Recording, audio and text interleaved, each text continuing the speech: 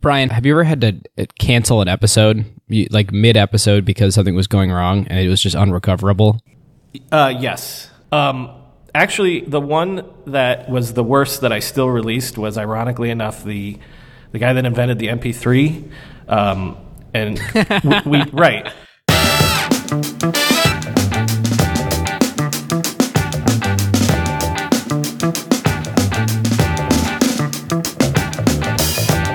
Welcome back to episode 33 of Acquired, the show about technology acquisitions and IPOs. I'm Ben Gilbert. I'm David Rosenthal. And we are your hosts.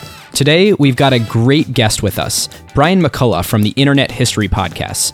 We are huge fans of Brian's podcast here on Acquired, so super pumped to have him joining us today. We're doing a double episode, so you'll be able to hear a version of this episode on Brian's podcast as well. And today we will be talking about the valley-shaping acquisition that happened in 2003 of Yahoo acquiring Overture. Now, before we go to Brian, here's a quick word from this episode's sponsor, Silicon Valley Bank. Silicon Valley Bank is the go-to bank for startup founders when they get funding. What's something that you guys do or offer that most people don't know about? Yeah, most people do recognize that we are really good at the early stage and can provide debt financing and other solutions that other financial institutions won't at that stage. But what people, I think, lose sight of because we're so strong at the early stage is the fact that we're working with, something like 50%, I think, of the number of companies that went public in the innovation economy over the last year. We're working with a lot of late-stage companies and putting together very large transactions for big multinational companies that have scaled over the years, and folks lose sight of that a little bit. Great. Thanks, Min. Now, without any further ado, over to you, Brian. Guys, thanks for doing this crossover. So yeah, today we're gonna be talking about an interesting acquisition story. Interesting in the sense that it's not just one company acquiring another, because there's a huge major third player that comes into this story. But we're going to talk today about Yahoo acquiring GoTo.com, which at the time of acquisition was known as Overture.com. So to set the acquisition groundwork here, GoTo.com was a company that came out of an incubator in the late 1990s. Incubators were hot during the dot-com era. And one of the hot ones was... What's old is new again these days. Exactly. The incubator we're talking about was called Idea Lab, which was founded by a man probably most of you know by the name of Bill Gross. Idea Lab generated a couple different companies, CarsDirect.com, NetZero, the free ISP, if you remember that from back in the day. The infamous eToys.com came out of Idea Lab, but probably the most successful company to be incubated at Idea Lab was GoTo.com. And I believe this was 100% Bill Gross's brainstorm. What GoTo was a glorified search engine where the results of a search were generated not by an algorithm based on accuracy or what you were searching for necessarily, but was actually the results were generated by bids from advertisers. So if you went to GoTo.com and you searched for flowers, the number one search result would be brought up, paid for by an advertiser that had bid the most for that ad. So and this essentially, is one of the doing research for this show is just so crazy to even think about today. But there were no organic search results. Like everything you saw on GoTo.com and then later Overture, we'll talk about how they shifted their product and business models. Was an ad. It would be like Google, but without the organic search results. Right. I think they might have backfed some organic search results from somewhere else. They would have had to, especially at launch, since they, wouldn't have had enough advertisers to cover everything. But yeah, it's basically Google, but all ads. And so basically Google these days, right? Yeah, believe me, from someone that still owns a business that does gets a lot of my business from paid search. I know what you're talking about. It was controversial especially at the time. I mean, we're laughing looking back at it now, but this was completely antithetical to everything that people thought search should be. Bill Gross announced and launched GoTo.com at the TED conference in 1998. And a funny aside, listeners to my show know that I'm associated with TED. I've been working with them for the last year or so. They don't mention Bill Gross by name, but they do mention when you give a TED Talk not to sell. And Bill's TED Talk in 1998 was very controversial within the TED community because it was basically standing up and launching a new product that people were like, well, this is not a world-changing product. You're just up there selling us on your new startup. And so it's sort of, without naming him, they use that as an example of what not to do these days. Much cheaper than renting out Moscone Center yourself. Right, exactly. And not only launching a new product, but a new product that was just ads. Right. Right, exactly. It's not a new product that's gonna, cure malaria or something like that. So, but one thing we have to say about GoTo is that it was very quickly successful, which makes sense because if you think about it, it's pure advertising. And, we'll get to this later on, but, the model, Google's business model, which we now think of as the greatest advertising machine ever created by man, it's already present in this first version called GoTo.com with obvious caveats, but it was immediately successful in the same way that Google's AdWords product was almost immediately successful. There's a couple things that I need to point out about how GoTo worked. First of all, it was a destination in and of itself. They called it GoTo.com because Bill Gross wanted it to be a shopping destination. It also, as we pointed out, was all ads, and it was pay to play, essentially. If you were willing to pay $100 a click, you could be number one on every single keyword on GoTo.com. As we'll get into later, Google tweaks that model later on. But as I pointed out, it started out as a standalone destination, which was not very helpful to Overture/GoTo's business model because there were already existing properties that got way more traffic. Yahoo, AOL, Excite, places like that. So even though GoTo.com was successful, it was not successful enough because it wasn't scaling. So Bill Gross has the brilliant idea of syndicating the ad model of GoTo. This is when they changed the name to Overture because Overture obviously means making an introduction. GoTo/Overture begins cutting deals with every major search portal in about 1999 to 2000, including AOL, Yahoo, Excite, you name it. What started to happen is in your normal Yahoo or AOL search results, you would see 2, 3, maybe 4 Overture results at the top. Those would be the same ones that you would see if you went to GoTo/Overture, but they were just the little syndicated paid links now at the top. This model was unbelievably successful.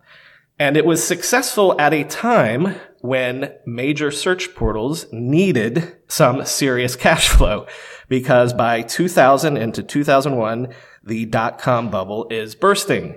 And that means that a lot of the companies that places like Yahoo were piggybacking on top of to make their money, to sell the display ads that were running against their portal pages and their search results were going out of business.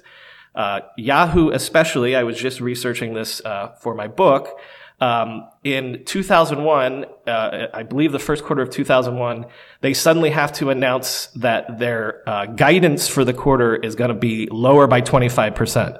About a month later, they come back and they say, you know what? We're going to guide down another 25%. So imagine this is how bad it is in 2001 that twice a public company has to lower guidance by 25% within the same quarter. Wow. That's unimaginable today. Well, we hope so.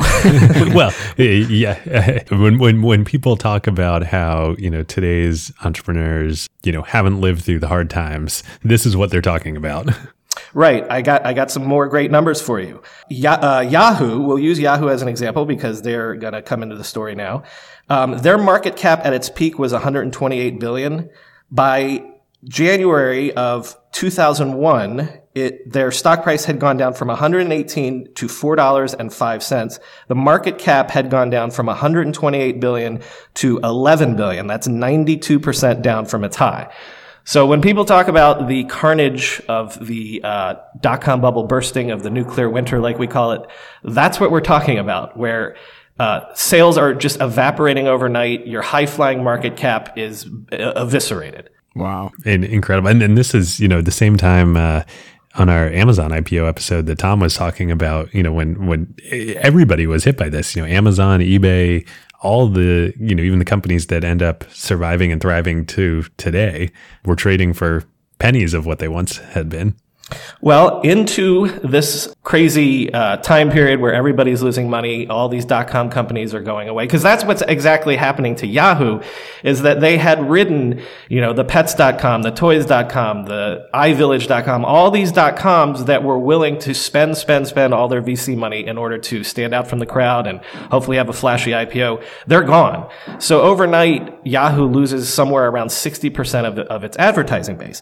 Into this breach steps Overture, and immediately, as I said, is super successful for its partners.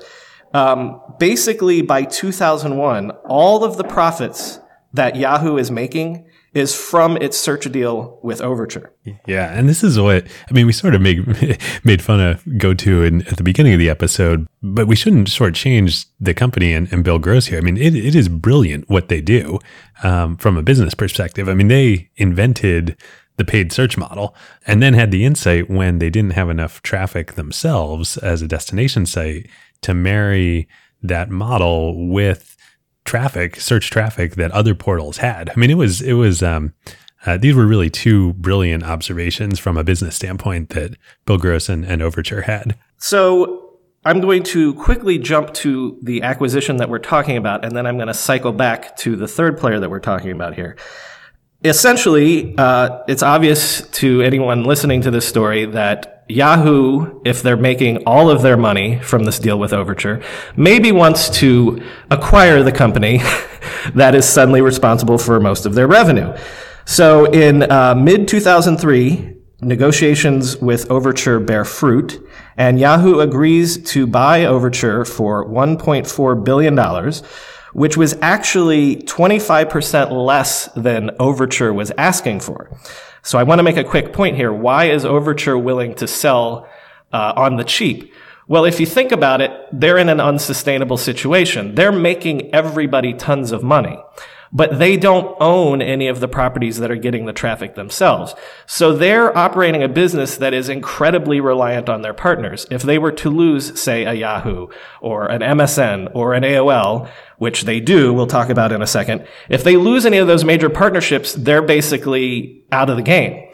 So the reason that Yahoo is able to come in and purchase Overture on the cheap is that Yahoo knows that they sort of have Overture over a barrel. Yahoo is willing to pay a lot because it wants to lock down that revenue. But it's worth pointing out that for all the money that Overture was making people, it was basically in an untenable situation and needed to be acquired by somebody. So, Brian, do you think that that's always a bad strategy to kind of have all of your potential exits be partners that are direct competitors? I think that obviously doesn't put you in a good negotiating situation because your acquirer can basically say to you, "We're willing to buy you and save your life, and if we walk away from this deal, we're killing you." Right. So it's let us save you or we're going to kill you. So that's not a great negotiating position to be in. At the same time, though, it was still a $1.4 billion deal. That's a lot of money, especially for a company that was only founded 5 years earlier. And you're in the middle of the carnage of the tech bubble. Absolutely. Yahoo's market cap was at that point, would you say $11 billion ish? Around the 10 billion. Yeah, that's more than 10% of their market cap. I would say that in this era, the two big acquisitions that made people stand up and take notice and be like, hey, maybe the internet space isn't dead was this acquisition and then the PayPal acquisition. Yep. And to be fair, this was a 15% bump over where Overture was currently trading. Right, because Overture was a public company at that point. I think we forgot to point that out. All right, so I want to smash cut now over to the third player in this story, which is Google. Because if you're listening to this, you're thinking, well, what we're talking about is basically Google's business model, which is paid search. What people forget about the Google story is that Google did not have a revenue model for a very long time. Their original business model, when they took their money from Sequoia and Kleiner Perkins, was basically to syndicate search results. So again, we're in an era where there are 7 or 8 major search players. And I'm saying search in quotes because a lot of them weren't doing real search. They were more portals. But search was a component of what the portals were offering people. So Google's original business model was to basically offer the search results to these 7 or 8 players and get licensing deals for providing the service. And what's crazy to think about how different the world was back then. I could be wrong on this, but I'm pretty sure that the way Google did that was through the Google Search Appliance, which was actually a piece of hardware that their partners would install in their data centers. Like that's for so fans hard of, to imagine. Yeah, today. For fans of Silicon Valley, they made a box. Well, so now, if you're Google in 2001 and you're sort of hunting around for a business model, because really that licensing your search results to 7 or 8 players doesn't really scale very well. It's a decent business. It's not a multi-billion-dollar business. And if you're Google in 2001, you're looking over at Overture, and you're seeing that Overture is having incredible success in what is essentially your space. And they're doing it via a business model that is pretty obvious. As an example, 2001 is the first year that Google actually is profitable. And in 2001, its revenues were $85 million. In that same year, Overture had revenue of $288 million. And at that point, Overture was growing faster. It was growing its revenues faster. So Google does what is the obvious thing in retrospect, and probably even at the time. They say, hey, maybe let's give this Overture model a try. The original version of AdWords that Google launched was basically CPM. They were still text-based ads, and they were put at the top of search results, but they were glorified banner ads, even though they were text. Basically, advertisers paid per 1,000 viewers for the ads that showed up. One thing that we haven't pointed out is that Overture has pioneered paying per click, CPC, which advertisers love because it's much easier to measure results versus measuring on a CPM basis. So Google first experiments by doing AdWords at the top, and a Ford or a Coke or whoever would pay by the 1,000 viewers, and then they start to introduce what Overture's doing. So they're putting search results on a cost per click basis at the top, and then later on the side, as we're more familiar with. But they do 2 things that Overture hadn't done, 2 huge innovations. Number 1, Overture always had editors. So if you submitted an ad to Overture and you say, I want to advertise for flowers, they would have to make sure that you really were a flower business. They would have to make sure that the ad was copacetic. They would have to make sure, they'd approve your text and all those things. Well, we know Google as, the company of engineers, where there's no problem that can't be solved by math and some decent engineering. Mm-hmm. So they don't want to do this editorial stuff. And so they create an automated system whereas with Overture, you would submit your ad and it would take a day or 2 for the ad to go live. Google created an automated system where you would bid on keywords, submit your ad, and the algorithms would make sure that the ads were cool, and your ad would be running within the hour. They also targeted small advertisers. Overture was still in this sort of display ad business, or the traditional ad business where you're chasing big brand advertisers.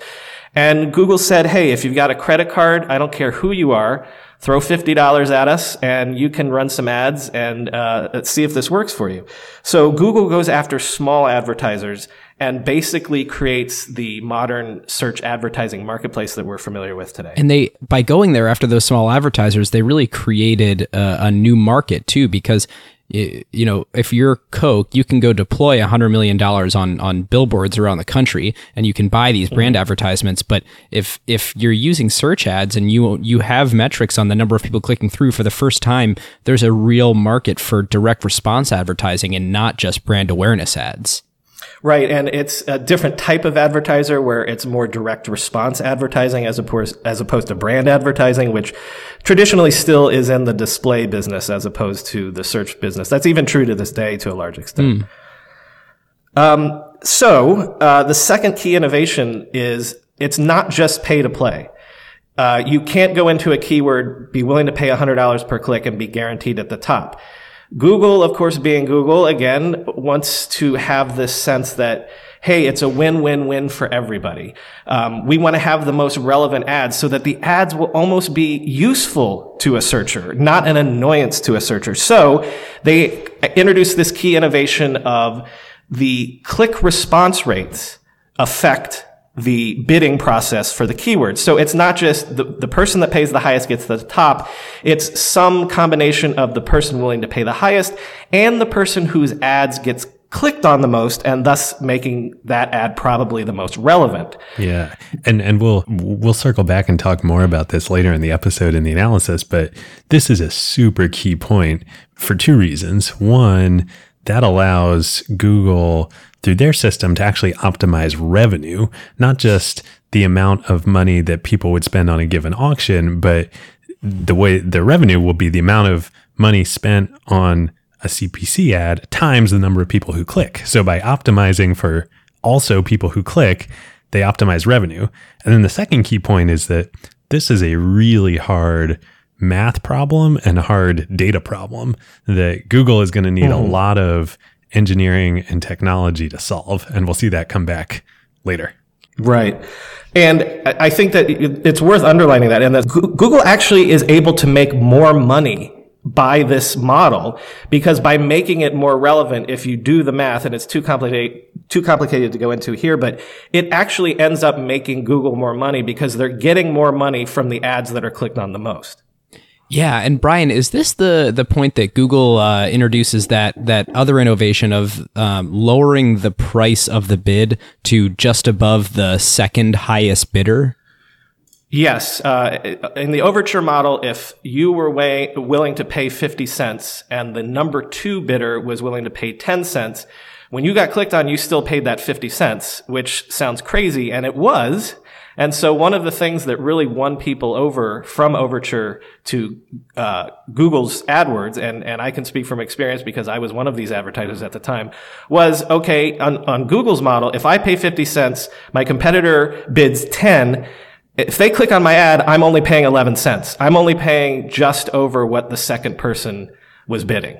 And I don't have to do anything to do that. It's automatically done for me. Which really, that starts to feel like Google being a real enduring company, right? Making these decisions that really bring the marketplace efficiency in line with where the market actually is, and not just saying this is a smash and grab job for cash now, but really we want to have this advertiser relationship for a long time. Indeed. So let me pick up the story.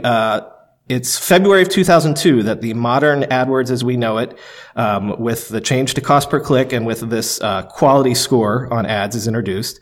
February of 2002, and one of the executives that is brought in to lead the ad team at this point is a young lady by the name of Sheryl Sandberg.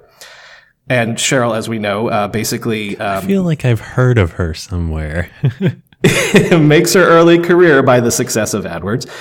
But let's go back to the Yahoo, Overture, Google triangle here, because Yahoo had a pre-existing relationship with Google. Google had been, since 2002, providing the search results for Yahoo. People always forget this. Yahoo was never technically a search engine. It started out as a human-powered directory, and through the mid to late 90s, that was their differentiator. Search engines just didn't really work very well. And so Yahoo sort of made its name by saying, if you come to us, go through our directory, you're going to find what you want to look for because we've taken the time, like actual human beings have taken the time to sort this out for you. And they were touting the fact that they were a media company, and their primary revenue driver at that point, or at least a little before, was the banner ads that they were putting on their own first-party media content, right? They did a lot of things to try to introduce e-commerce. There was Yahoo Shops and things like that. But yeah, they're still 80% of their business, as we discussed, were people buying banner ads, especially the .com companies buying banner ads. So Yahoo already has this pre-existing relationship with Google. And Google has seen that Overture has created this incredible business by syndicating these paid search results. So around 2002, Google starts to do the same thing. And remember, there's still these multiple players. There's still AOL is the biggest player at this point. Yahoo is the biggest portal at this point. And so Google is starting to shop around this idea that, hey, we can syndicate our AdWords in the same way that Overture does. And so the first person that they go to try to cut a deal like this is Yahoo, who they have this pre-existing relationship with. And so that is really when Yahoo starts to get the idea of maybe it itself needs to get into the search game. As we're saying, search was not their business. They were basically selling ads against eyeballs, thus we're calling them portal sites. But an interesting thing is that since Yahoo and Google have this relationship, Yahoo is able to take a look at Google's internals. And so in the same way that it can see on its bottom line all the money that it's making with Overture, it can see when Google is similarly having incredible success syndicating its AdWords ads. The big deal that Google is able to pull off is when it steals AOL from Overture. Overture had been providing those paid links at the top of AOL search results. Google swoops in and steals that business from Overture to the tune of about $100 million. At least that was the deal and guaranteed revenue that they had to offer to AOL. But again, because Yahoo has this relationship with Google, it can see that the AOL deal is instantaneously extremely successful for Google. This is around the same time, if you guys might remember, the summer of 2002, that Yahoo first tries to buy Google. Before they make the Overture to Overture, they try to buy Google for $3 billion and are rebuffed, which is interesting because at that point, Google's revenue was probably only about $240 million a year, and Yahoo's yearly revenue was $837 million. It's starting to recover in this period from the dot-com bust. A CEO by the name of Terry Semel comes in and basically doubles down on the display advertising business and turning Yahoo into a media destination. So Yahoo's stock price was only about $7 a share. And so the $5 billion purchase price that Google wanted, Yahoo's offering $3 billion, Google wants $5 billion, would essentially have meant that Yahoo was going to spend basically its entire market cap to swing the deal. It definitely would not have been a merger of equals. It would have been basically Google taking over Yahoo by proxy. Wow. So Yahoo does not get to buy Google, and so in its mind, it has to do the next best thing. Overture is obviously the business model that Google has copied and is having success with. So why can't Yahoo just go ahead, buy Overture, buy another company, get into the search game, and basically replicate the business model that Google is having success with, that it has copied from Overture? Sounds great. What could go wrong? What could go wrong? And so this is essentially what happens. The first thing that Yahoo purchases is Inktomi. So that gives them what a lot of people at the time thought was a search engine that was equivalent in quality to Google, or at least the second best search engine on the planet at that point. So they buy Inktomi in late 2002 at a relative bargain. The acquisition was $257 million. And so then on top of that, they turn around and pay the $1.4 billion for the search ad pioneer Overture. So those are two big acquisitions. Remember, Yahoo's market cap is under $10 billion at that point, but it's a lot less than what Google had been asking for, right? Right. So The acquisition goes through, and it's immediately a big win for Overture because a big win for Yahoo because overnight acquiring Overture triples Yahoo's profits. In 2004, its revenue doubled and the profit more than tripled by bringing Overture's search ad business in-house. And it actually immediately has a positive impact on Yahoo's stock, which goes from $16 a share the day that the Overture deal was announced to $37 a share about a year later. And there's an ironic quote from Terry Semel around the acquisition where he says, "We got into search to change the game." It's ironic because most of us thought that Yahoo was a search engine, but as we're discussing, in reality, they never were. So Yahoo's plan here is to integrate these two things, to bring the search engine in-house, to marry it to Overture's existing paid search business, and bam, they can replicate everything that Google has rapidly seen success with. And there was, some precedence for this because remember, Google used to be the search results for Yahoo. So basically, you swap out Inktomi. That's relatively simple. Seems reasonable. Right. The problem was integrating the Overture search ads business. If your Yahoo and your existing business for your entire life is this display ad network where you've got hundreds of salesmen and basically you had been in the game for a long time of just getting eyeballs to your site, people coming for horoscopes, for maps, for checking your email and things like that. All of a sudden, you basically have to upend the culture of the company and say, we're in this engineering-based search business. And it turns out that that was the problem of the acquisition, that it was a huge, on some level, technical headache to integrate the Overture business into Yahoo. But more than anything else, it was a cultural headache, a cultural clash of trying to change Yahoo's business model basically midstream. So many thoughts, but holding my tongue for analysis. Well, let me wrap this up then and explain why the acquisition, we can say, was not entirely successful. They bring in Overture, and the Overture team conflicts with the existing Yahoo engineering team. The Overture business model conflicts with the existing Yahoo display ad business model. People don't get along. People aren't executing, or let's just say that different teams are moving in different directions. Not everyone's rowing the boat in the same way. At some point in 2005, they fire the original Overture CEO that was brought in with the acquisition. And here's another name that you might recognize. Guess who they bring in to try to save the Overture business, the integration of the Overture business? A hint, we did an episode about his company being acquired.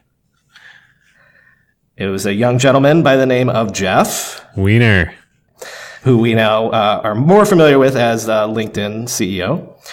And Weiner did have success integrating the Inktomi search, just swapping them out. That had been done before.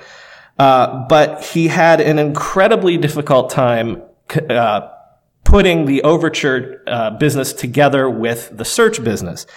There was this huge project called Project Panama that Yahoo promised for years and years and years would launch and would be just as easy to use as AdWords. All you had to have was a credit card. We'll have the automated system. We'll do the ad scoring so that we're going to reward people for the most times they're clicked on, the ad relevance, that sort of thing. Basically everything that Google had done with AdWords. Project Panama was supposed to do the same thing, only better, of course. But they never really pulled that off. I believe that Project Panama was announced in late 2004 or early 2005. Panama does not actually launch to the public, to companies willing to buy ads, until February of 2007.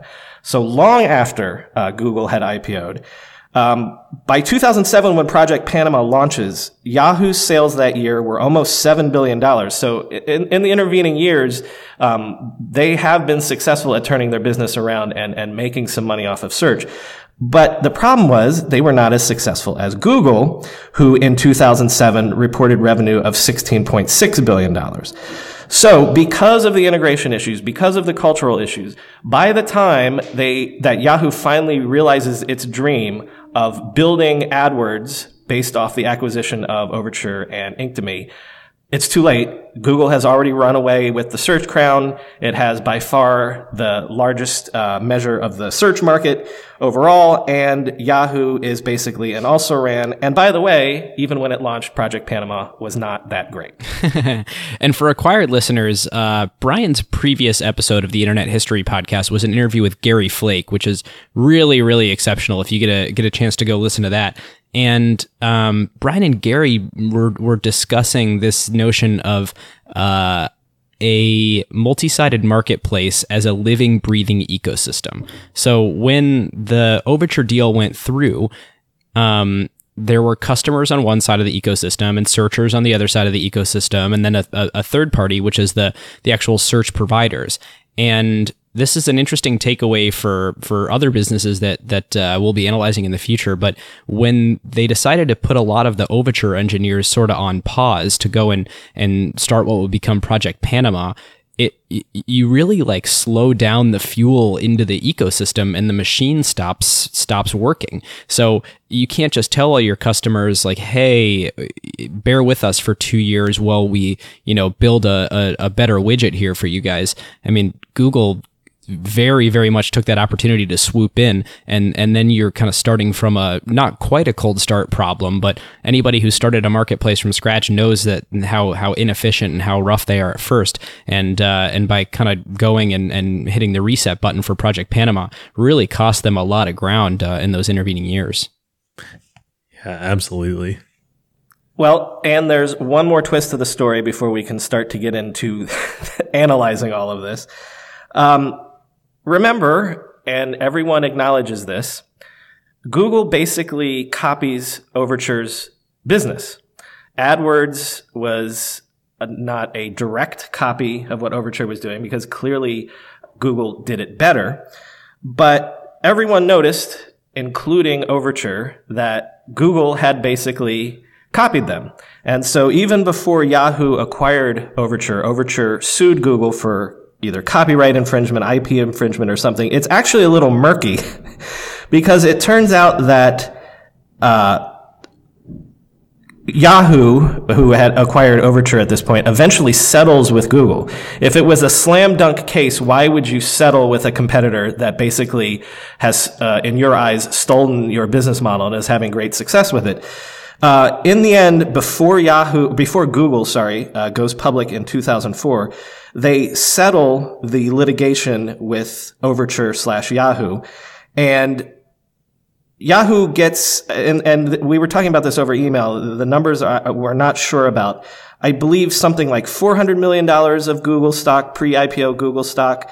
The only numbers that I'm sure about, and then you can cut in and correct me if you know more, is that I believe at some point in 2005, after Google goes public, Yahoo sells 4.2 million shares of Google, pocketing nearly $1 billion, which very much boosted its bottom line in that year. So there's further irony in the sense that all along, Google is still helping keep Yahoo afloat, basically because Yahoo has so much Google stock.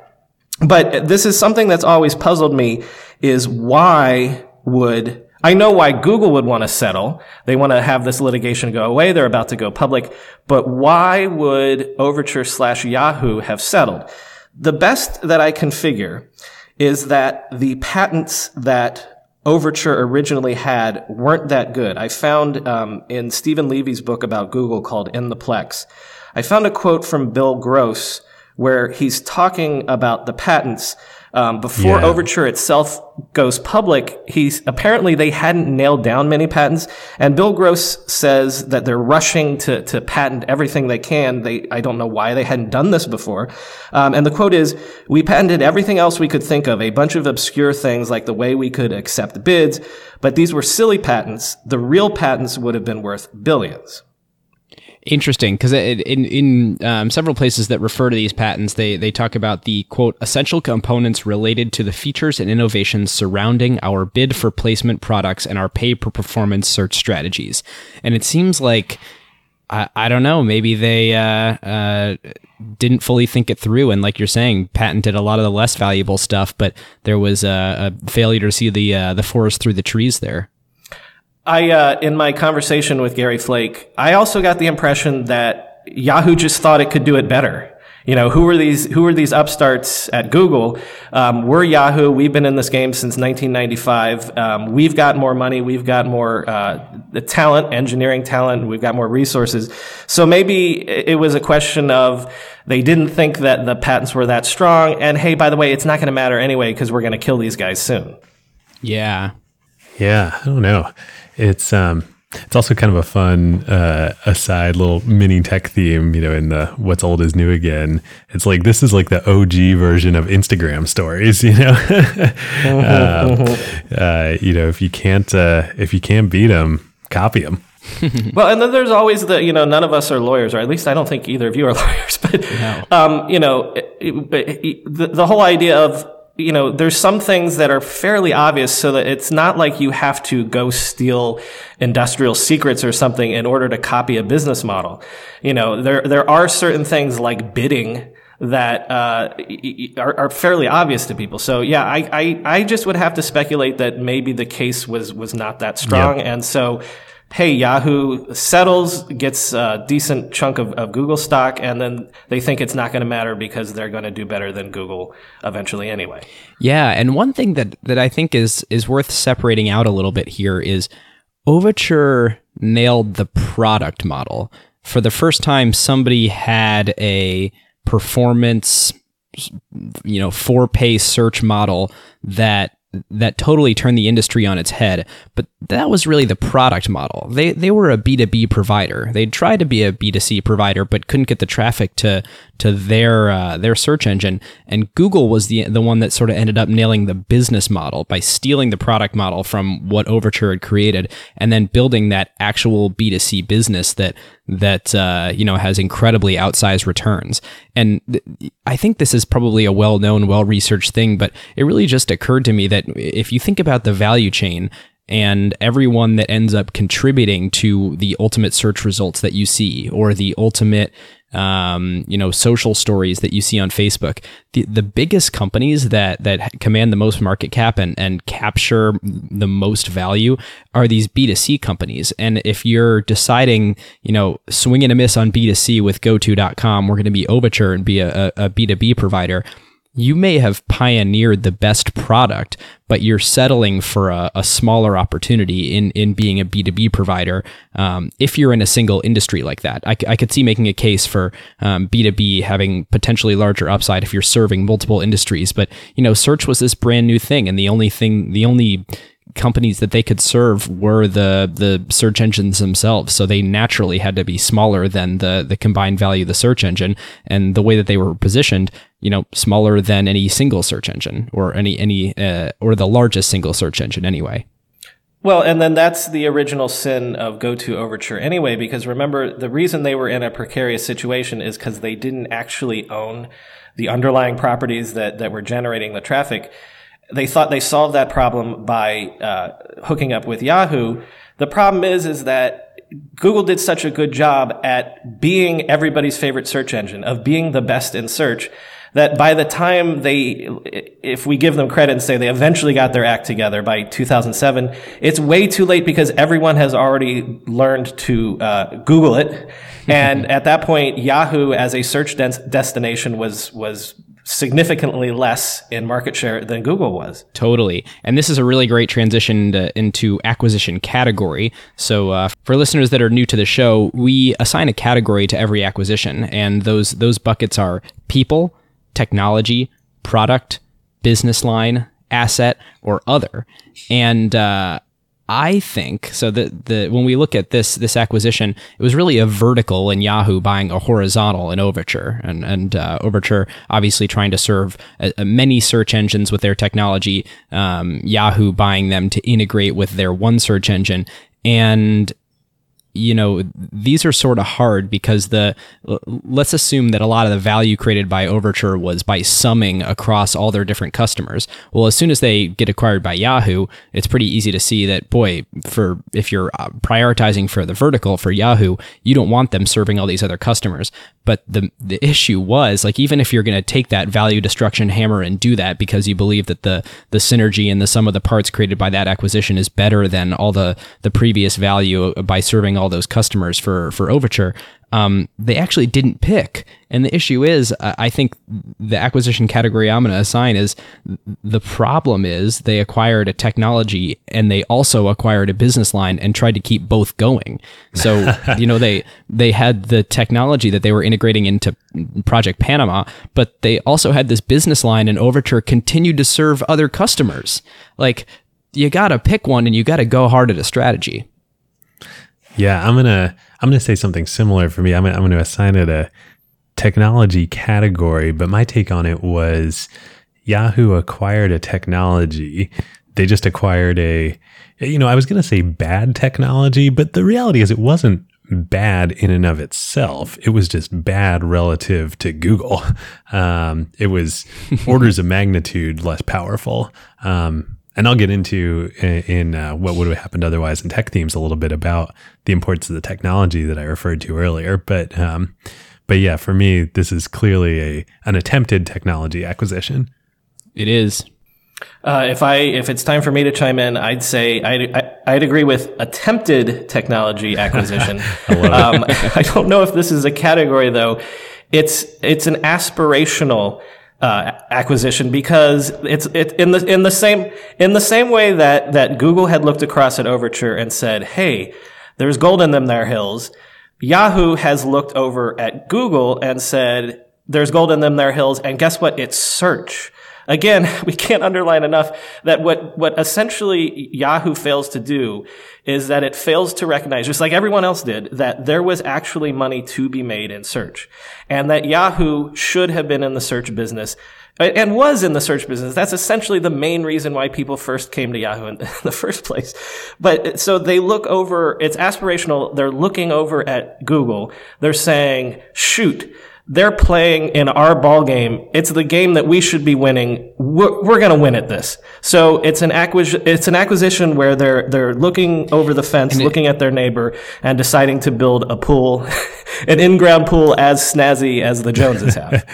Yeah. It's almost like they wanted to build a new business line in search. But rather than, taking the, market cap and cost pain of just acquiring Google, which they should have done. They decided instead, we'll buy these couple other players in search, these technologies, and build it ourselves into this new business line, and clearly failed miserably. Well, a more recent analogy would be Google looking over at Facebook and saying, "Wow, social's where it's at." Yeah. And, they did make several attempts to become a social media company. To their credit, they didn't drive their business into the ground to do it. But in essence, that's the same thing that we're looking at here is looking at the young upstart coming up behind you, seeing that they've created this amazing business and trying to copy that business or get into that business at the very least. Oh, that's not that hard. Yeah. And I think the huge takeaway and the thing that like we forget today in the world of, but my job is professionally to try and start new startups. And so all the time I'm going, let me go, see what keywords are going for in this category right now as my very first step. And, in the absence of that world existing, we completely forget that it was not apparent that a marketplace for search ads was going to be an incredibly lucrative business. And so if you look at the steps that Yahoo took as a business, kind of growing up, Paul Graham has this really great piece about Yahoo called "What Happened to Yahoo," and sort of points out that they went from being this web directory and then they had to become grown-ups, and the way that they did that was say, where are we sort of directionally pointed right now? That's a big company, and they decided media. We're going to be a media organization, and even though they included search, they were like, well, search is sort of just a way to get people to the site, but really we're a media company that sells these banner ad impressions. And then Google comes along and they sort of accidentally discover the incredible power of having really, really good search for the first time. And then Overture, discovers that sort of second innovation, the first being actually very good search using the PageRank algorithm, the second being the sort of business model of selling paid search ads. And oh my God, it's tens or hundreds times more valuable than anybody thought it was going to be. So then Yahoo very quickly has to try and figure out, how do we pull an about face and get into this new really big business that's even bigger than, the media business that we thought we were trying to get into. Yeah, and I think this is, if you guys are okay with it, I think this is a great point to jump to what would have happened otherwise, because I've been itching all episode to bring this up. Let's do it. The ultimate point of PG's post that Brian sent to us is that Yahoo wasn't an engineering-centric culture, and Google was, and that to win at search, you needed to have really excellent engineering and technology. And this is sort of what I've been referring to all along. I want to make an argument here in what would have happened otherwise, that had maybe not the Overture acquisition specifically, but had Yahoo not gone down this path with trying to build Panama and compete directly with Google, we would not have seen any, or at least they would have looked very different, any of the great startups that emerged out of the Web 2.0 era right after this, and then even into today with Airbnb and Uber. Because the most important thing to me that comes out of Yahoo's attempts to compete with Google is Hadoop. And for our listeners who aren't super familiar either with what Hadoop is or the history of it, when I was referring to the really hard math and engineering problems that Google had to solve there, both the organic search results and manage the data to deliver the best search results for what people are looking for, but also to serve the best ads, that requires orchestrating just this huge, huge amount of data. And so Google invented two things that allowed that. One was the Google file system. And the second was this computation paradigm called MapReduce that allowed Google to basically operate on this huge amount of data that they were storing in the Google file system. So Yahoo, when they then try to compete with Google, they basically fund this open source project called Hadoop, which was trying to recreate. Google had published papers about how they were doing this, but they were trying to recreate these technologies that really had founded sort of the quote unquote big data, world and paradigm. And Doug Cutting was a researcher who was building Hadoop, and Yahoo funds him through this period in the mid 2000s.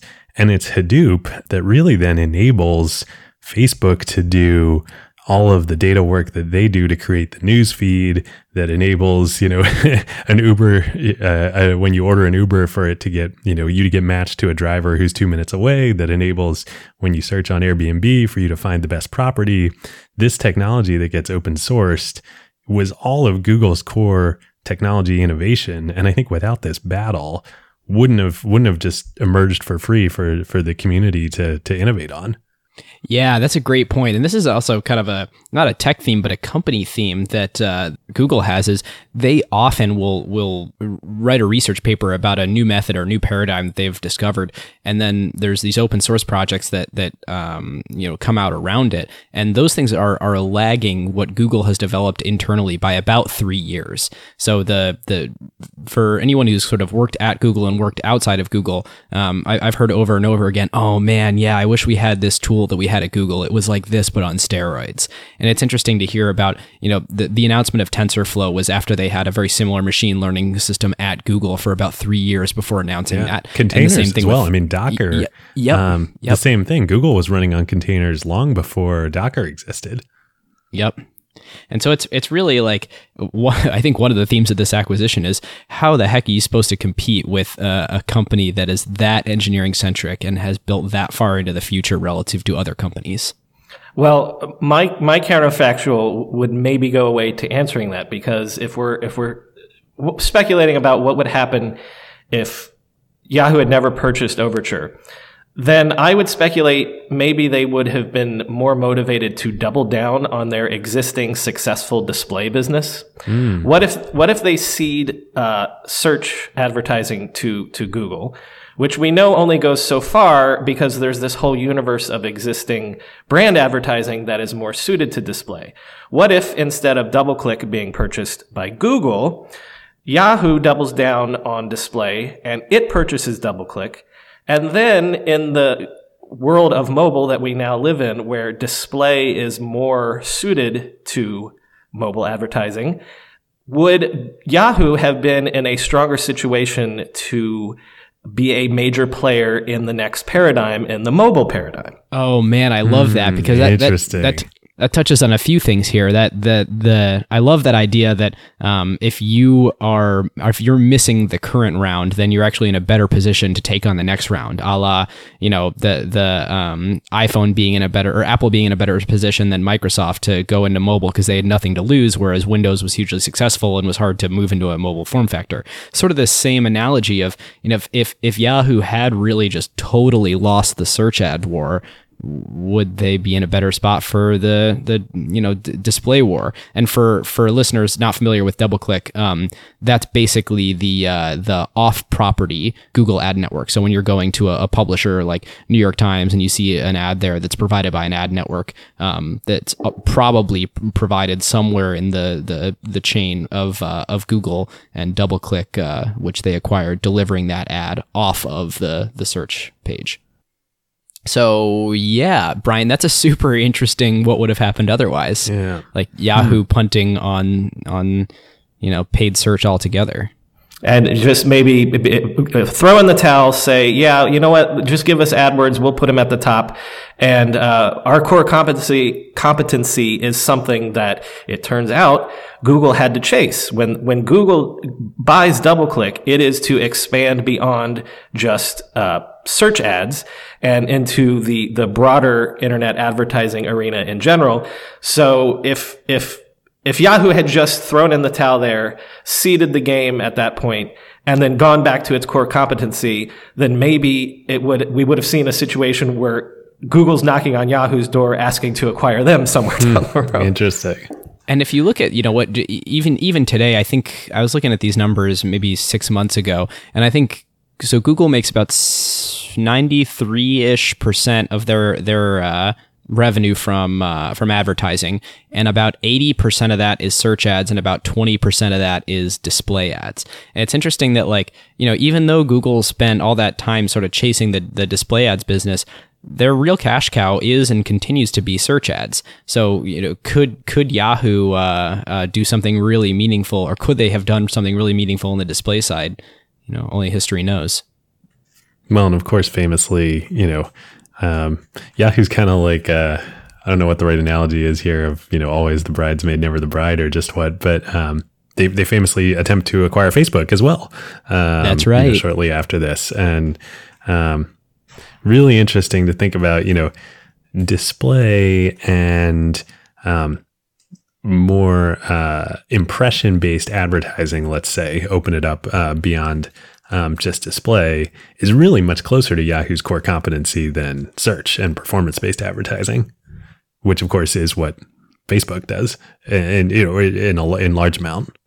That was exactly sort of the counterfactual dream that I was having. Not that I have any vested interest or love for Yahoo, but in a world where, like you said, impression-based ads are more important, or growing more important every day, could Yahoo still be a major player had they stayed, in that core competency? Yeah. Well, I think no matter what's cool about this acquisition and this period of history, and why we're doing it on both of our shows, is not so much. I mean, the acquisition itself, most people have forgotten, but this really was a crossroads of history. I mean, the amount of things that both happened and didn't happen because of this really shaped every major platform that's emerged ever since. Yeah. Yeah, it absolutely did. And we also, there's two major innovations here, and one of them Google came up with and one of them didn't. And, one is the PageRank algorithm to actually have good search on the internet. And two is the business model of search. And that business model was Overture's innovation. While we're talking about counterfactuals a little bit, Brian, you'd mentioned on your last episode with Gary Flake that Yahoo never had any power over their customers since they never had a first-party offering. It would seem that there are business model ways to make this not a big deal. Like you look at Microsoft, until recently they never made hardware, but boy did they command power over all the OEMs that were installing Windows. Do you think that the way to stay in a good position when you're a horizontal provider like this is not to let any of your customers get too large on their own?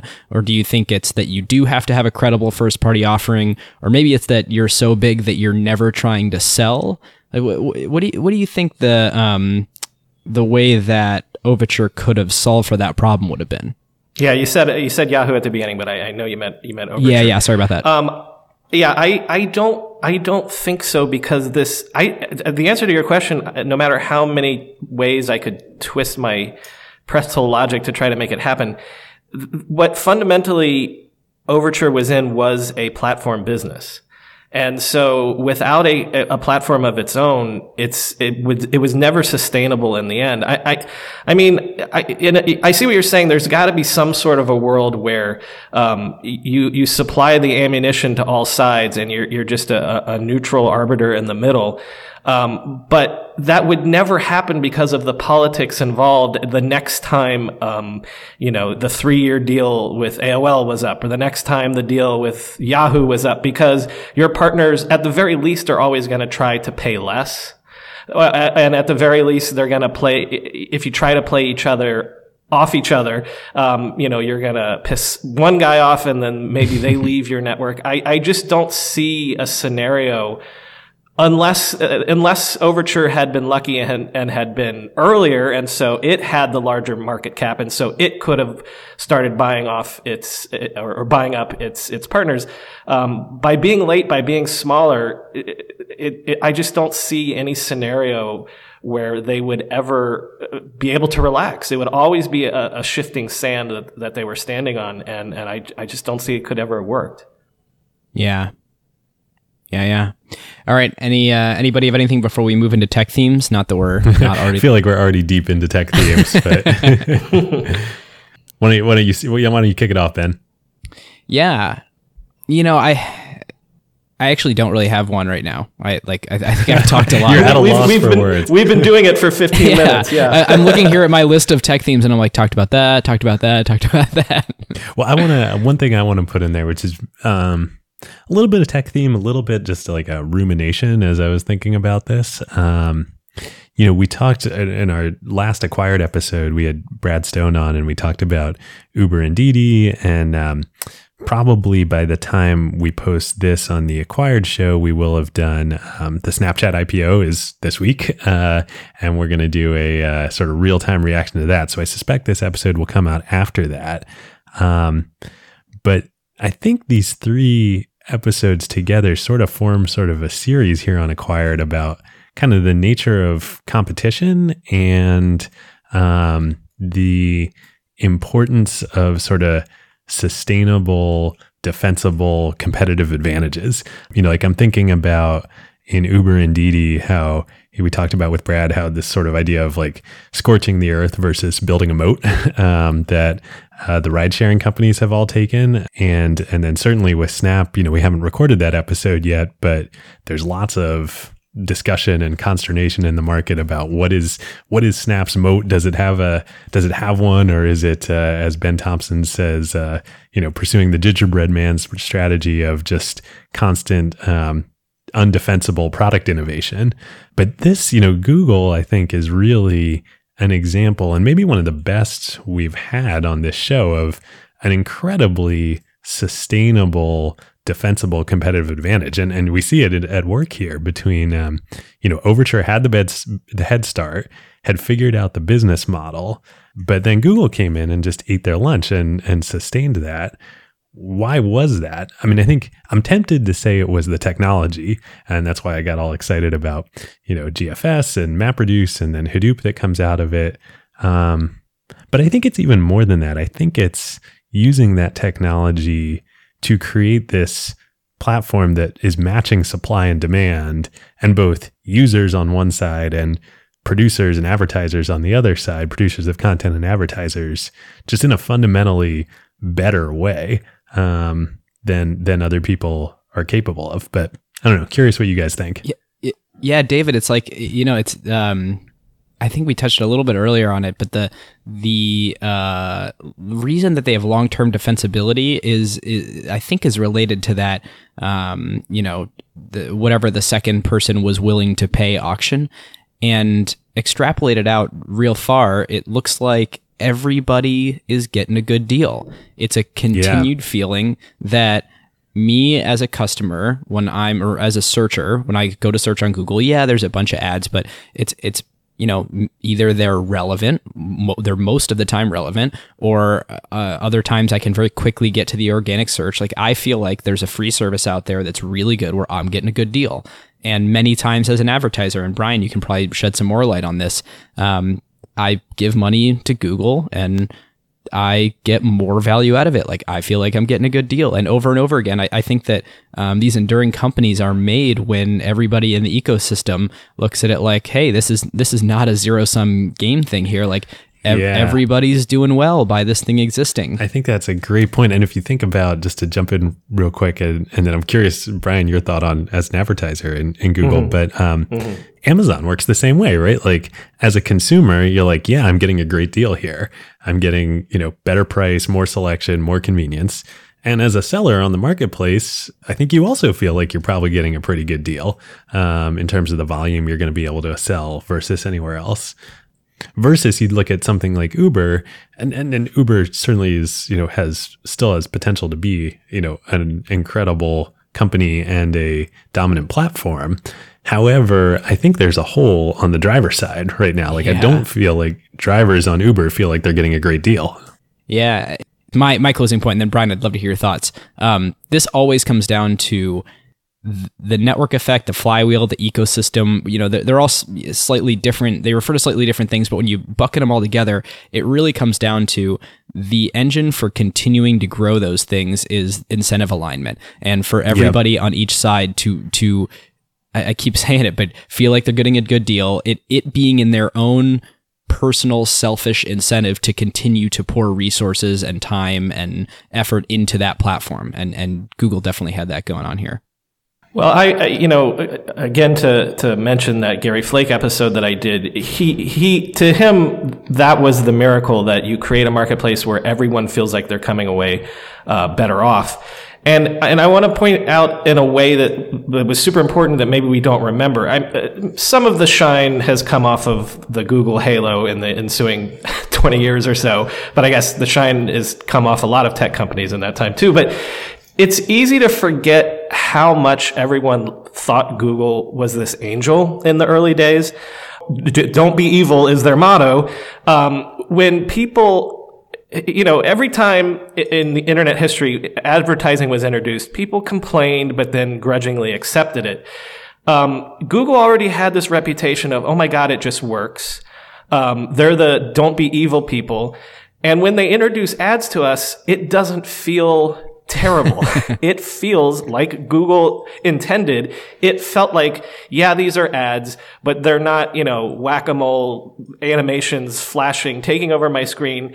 They're just, text ads off to the side. And by the way, they're useful. When I decide, I search for flowers, but, Valentine's Day is coming up. Well, let me take a look at those ads. It's actually, and so the fact that they did make that key change to make the ads relevant fit into the opinion everyone had of Google, the good feelings everyone had about Google. It fit their MO.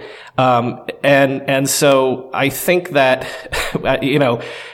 we shouldn't overlook how important that was, at the time, that sense of good feelings that it engendered. But then the ultimate story here, and this is where I'll bring in my personal experiences as an advertiser. My first startup, when I was 22 in college, I bought an ad on GoTo before it was even Overture. And I paid $40 and got $80 back within 24 hours. And, you know, that's an amazing event in the life of any business person where you think, every time I spend 40, I get 80, I'll do this all day, every day for the rest of my life. It's like you've learned how to turn lead into gold. Right. So like that was the magic of paid search of like we said, the greatest advertising engine ever devised by man for reasons that other people have talked about because you're at the point of intention and things like that. But then that business, my first company, was actually built on AdWords. And the reason was not that, when I used AdWords for the first time, it was more magical. No, it was the same magic, but the difference was that's where the traffic was. So even though for years and years and years, I still probably maintained a certain budget on Overture and eventually Yahoo, that business was built on Google. It was built on AdWords because it was a business that the best way to market the product was direct marketing at the point of intention. It was a web-based product. And so, you know, I was never going to buy ads on TV or a magazine. I was always going to buy ads online, and most of the audience, you know, in my mind, it felt like 90% of the audience, even though I don't think Google's market share has ever surpassed 70% or something like that. But it felt to me the audience that mattered. In the same way that people talk today about for app development with iOS versus Android, the money's really in iOS. For whatever reason, iOS users spend more than Android users. It always felt that way, that the money was with Google. The market, my customers were on Google. And that's why my first company was built on Google. Which is just such a great, like, real world illustration of the flywheel, right? Like, more customers bring more advertisers, which gives more money to Google, which all the data generated by both further improve the search results, which bring more customers, which bring more advertisers. Yep. Oh, and shameless plug here. I for listeners that are interested in like real zooming in on network effects and flywheels. That Dave and I mentioned it a few episodes ago, but the talk that I gave on that is up. So we'll tweet that or maybe put it on the website or something. But it'll definitely be on our Twitter. So go check that out if you want to hear me ramble about network effects and flywheels and ecosystems for a while. It feels like we're drifting aggressively toward rendering conclusion. Yeah, you guys first. So, did it end up being a good deal? And I think the way that we talk about these things on Acquired is, was it in the long run, did it end up being worth it and strategically a good decision and a good use of capital for the acquiring company to buy the acquiree? And for a variety of reasons, no. I think there was big integration failure. There was lack of clarity on why they were making the acquisition internally, because they tried to have it both ways by being its own business and by integrating it. Yahoo really wanted to be a media company, not a tech company. It got to the tech company game kind of late. And if we look at what they are today, it's still a media company. I mean, they've bought up all these other media companies, Tumblr and Flickr, and you know, the things that do well are stocks and sports, and you know, none of these are their search business. And at the end of the day, they're getting sold to Verizon. I mean, I think maybe I would call this successful if they had managed to get more out of the patents, maybe some kind of like rev share in perpetuity with Google, where they could actually make money from each and every one of Google's searches through that license or something. I don't think that's the best way for a company to make money or the most noble way, but it seems like a way that they could have gotten something better out of this deal. And I'm going to call this a D, because while not being a total failure, this did not help Yahoo compete in what would eventually become entirely Google's market. Yeah, I'm going to give 2 grades here, as I sometimes exercise my right to do. I'm going to grade Yahoo, and yeah, I'm with you. Like D, like this was the wrong thing to do. Like everything about it was wrong. They should have just like essentially sold themselves to Google. But regardless, like trying to acquire all these mishmash companies and rebuild Panama, and like we're going to beat Google at their own game, even though we're not a technology company culture wise, wasn't going to work. But I'm going to say like A+++ for the startup ecosystem, because I know I've said this several times on this episode, but like I can't underscore enough how important Hadoop and all of the technology and all of the people who come out of Yahoo's efforts with Panama become in the next 15 years of tech. And, we talked about Jeff Weiner. We talked about the importance of Hadoop, the technology. And then, Hortonworks and Cloudera directly, come out of those people as well. But there's actually, even another set of companies, WhatsApp would not have happened, I don't think, without Project Panama, because Brian Acton and Jan Koum, they worked on Project Panama at Yahoo. That's where they met. And then they left and they started WhatsApp. So the list just goes on and on. It's almost like a PayPal mafia type moment. Well, actually, people forget that Yahoo was a huge player in Web 2.0 and web technologies coming back. I mean, with the Flickr acquisition, Delicious acquisition, Yep. They made a stab there. This is almost an aside. They made a stab there at a very important moment in time, remaining relevant and providing support for a lot of people that would go on to do things that create the world that we know today. Yeah. And that's what makes it, and you mentioned Flickr, even Stuart Butterfield, right? Who's, founder and CEO of Slack now. It's both so sad for Yahoo that they had this talent and these technologies within the company, and now they're part of Verizon. But also just so great for innovation in the ecosystem that these people passed through there and met one another. And, I think that's the magic of Silicon Valley, right? Is these interactions that you can't foresee between technologies and people and companies, lead to this innovation that takes the world in new places. Well, my grade is going to end up being a C, and I'll explain why in a second. It's partially grading on a curve because the intentionality of the acquisition is to buy the pieces that will allow you to copy the greatest advertising machine, as we've said several times now, in the history of the world. So if that's your intention to create to put the pieces together that will create what we now know to be Google, then absolutely A+, you've got to make that acquisition.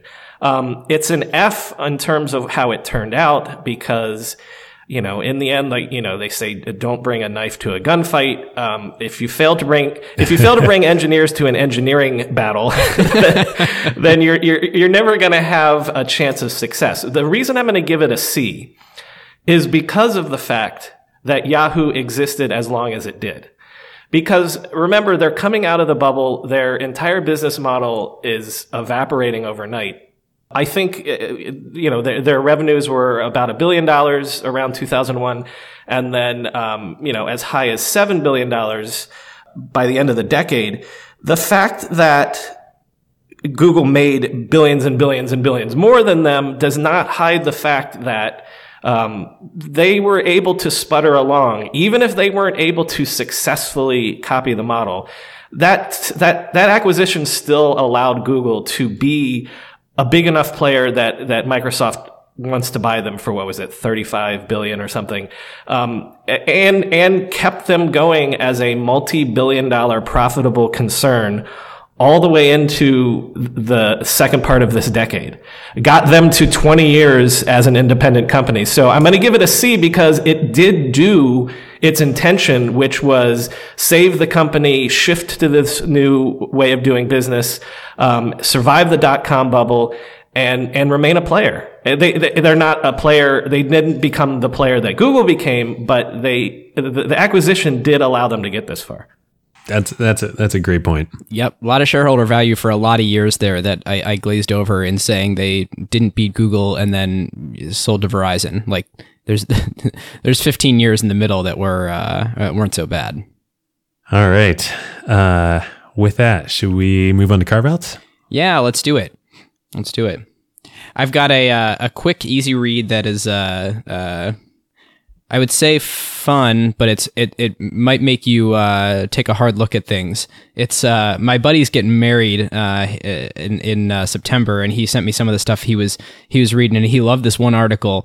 The secret to love is just kindness, and this is a bunch of research done over about a 20-year period by Dr. James Gottman, actually here at the University of Washington, from research research conducted with couples. And there's a lot of really good stuff in there. If you're in a relationship, not in a relationship, like whether you're looking at your relationship with someone romantically or if it's other people in your life, coworkers, friends, family, it's a lot of really interesting just observations about the way people who are together for extended periods of time interact. And here's one quick little quote from it that I found really fascinating. Having a conversation sitting next to their spouse was, to their bodies, like facing off with a saber-toothed tiger. Even when they were talking about pleasant or mundane facets of their relationships, they were prepared to attack and be attacked. This sent their heart rates soaring and made them more aggressive toward each other.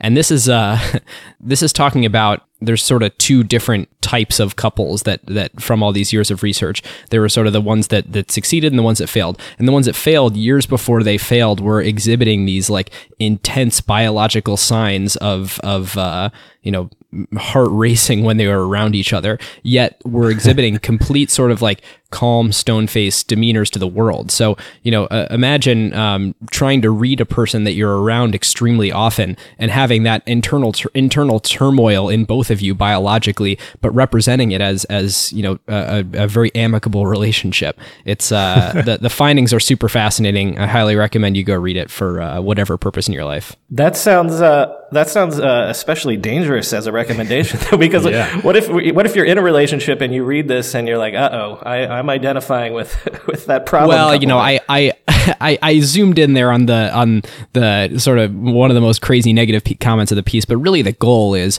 it turns out that the secret to love in all forms truly is kindness, and I think there can only be a gain by more people, whether it's you and your partner or you and the people around you reading it. Yeah. Well, this discussion is dredging up memories and emotions in turmoil for me, because I have a lot of experience with Dr. Gottman's work. His research basically forms the core of this really famous course at GSP at the business school at Stanford that I took and that almost everybody takes, called Touchy-Feely. And it's basically one of the most intense, it's certainly the most intense experience that you go through at GSP. Oh, wow. And I did. And it was, you get put in these groups of 12 people, you and 11 other people, and then you sit in a room once a week for 6 hours at a time with a food break in between, and you just sort of talk and see what happens. But you prepare for it by reading Dr. Gottman's research. Anyway, it's a really cool experience and had a big impact on me and generations of people that have gone through GSP. Cool. With that, mine is really quick. As my friends know, and many of my friends know, and other folks, my wife Jenny and I are on a extended trip throughout Europe right now, which is why Ben and I are recording remotely for the next few episodes. And we just visited Berlin last week, and I'd never been before, but I was blown away. Such a cool city. And the fact that everything was just destroyed in World War II, and seeing this, incredible architecture of sort of modern new building and growth, in the ruins of this old city. And the culture was there. We got to meet with a bunch of really cool startups there, great tech scene. Can't recommend it highly enough. If you have a chance to visit Berlin, lots of cool stuff going on there. My carve out for you then in particular is I hope you get to go to Vienna soon. Oh, we went to Vienna right afterwards. So different, but also very cool.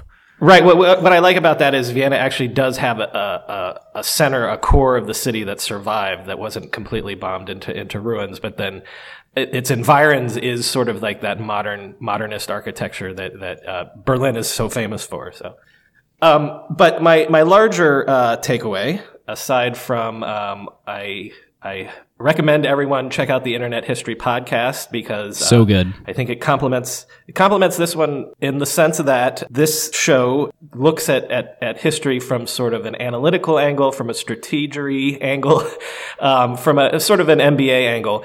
And the Internet History Podcast is trying to look at it 100% from a historical angle. I like to call my interview episodes oral histories, where I just let people sit down and tell me how they did the stuff that they did. And there's going to be a book coming out sometime next year with Norton, currently called How the Internet Happened. And I'm basically going to be using what I've learned from the podcast to tell the story of tech from the Netscape IPO through the launch of the iPhone. However, shameless plug aside, because I'm coming here from the history angle, I thought I'd come to the table with a history book. It's one of my favorite books that I've ever read, and I basically only read history. It's called The Dark Valley, a panorama of the 1930s by Piers Brendan. And the reason that, first of all, it's just amazing one way or another. I read it maybe 20 years ago now. But the 1930s is obviously the decade of the Great Depression, the Nazis coming to power, the prelude to World War II. And I always thought of this book as, wow, can you imagine what it would be like to live in interesting times? You know, that proverb, you shouldn't wish to live in interesting times. Well, I'm not making the analogy to today that we're living in a new 1930s, but I do think that that book is probably more relevant now that we're definitely living in interesting times, to say the least. So I'm recommending The Dark Valley, a panorama of the 1930s by Piers Brendan. Very cool. And we should say too, we've talked about Brian's show, on our show several times in the past, but it is so good. And if you like our show, or if you like Brian's show, I think our shows form a natural counterpoint to one another. So like two hands clasping. Yeah. Yes. the great work that Brian does over at IHP. Yep. Well, thank you much. Well, Brian, thank you so much for coming on. We really appreciate it. An absolute pleasure, because again, doing the history angle, I would have told the story. And actually, I probably wouldn't have gone into much detail. So the ability to flex my muscles a bit and analyze, is a lot of fun. So it's been fantastic. And boy, I'll tell you, it was awesome having your diligence and research and kind of academic historical approach, here on this episode today. Well, listeners, that's it. Number one, thank you to our sponsor for this episode, Silicon Valley Bank. Number two, feel free to join us on the Slack. I looked last night; we're 470 strong. So come join us and talk all things M&A, IPOs, tech, and strategy. And if you have been a fan for a long time, or if you're new to the show and want to give it a little boost, we love reviews in the iTunes store. It's how we can continue to grow the show, have more guests, and continue to dedicate more time to producing more episodes. So yeah, that's it. Thanks a lot, everyone.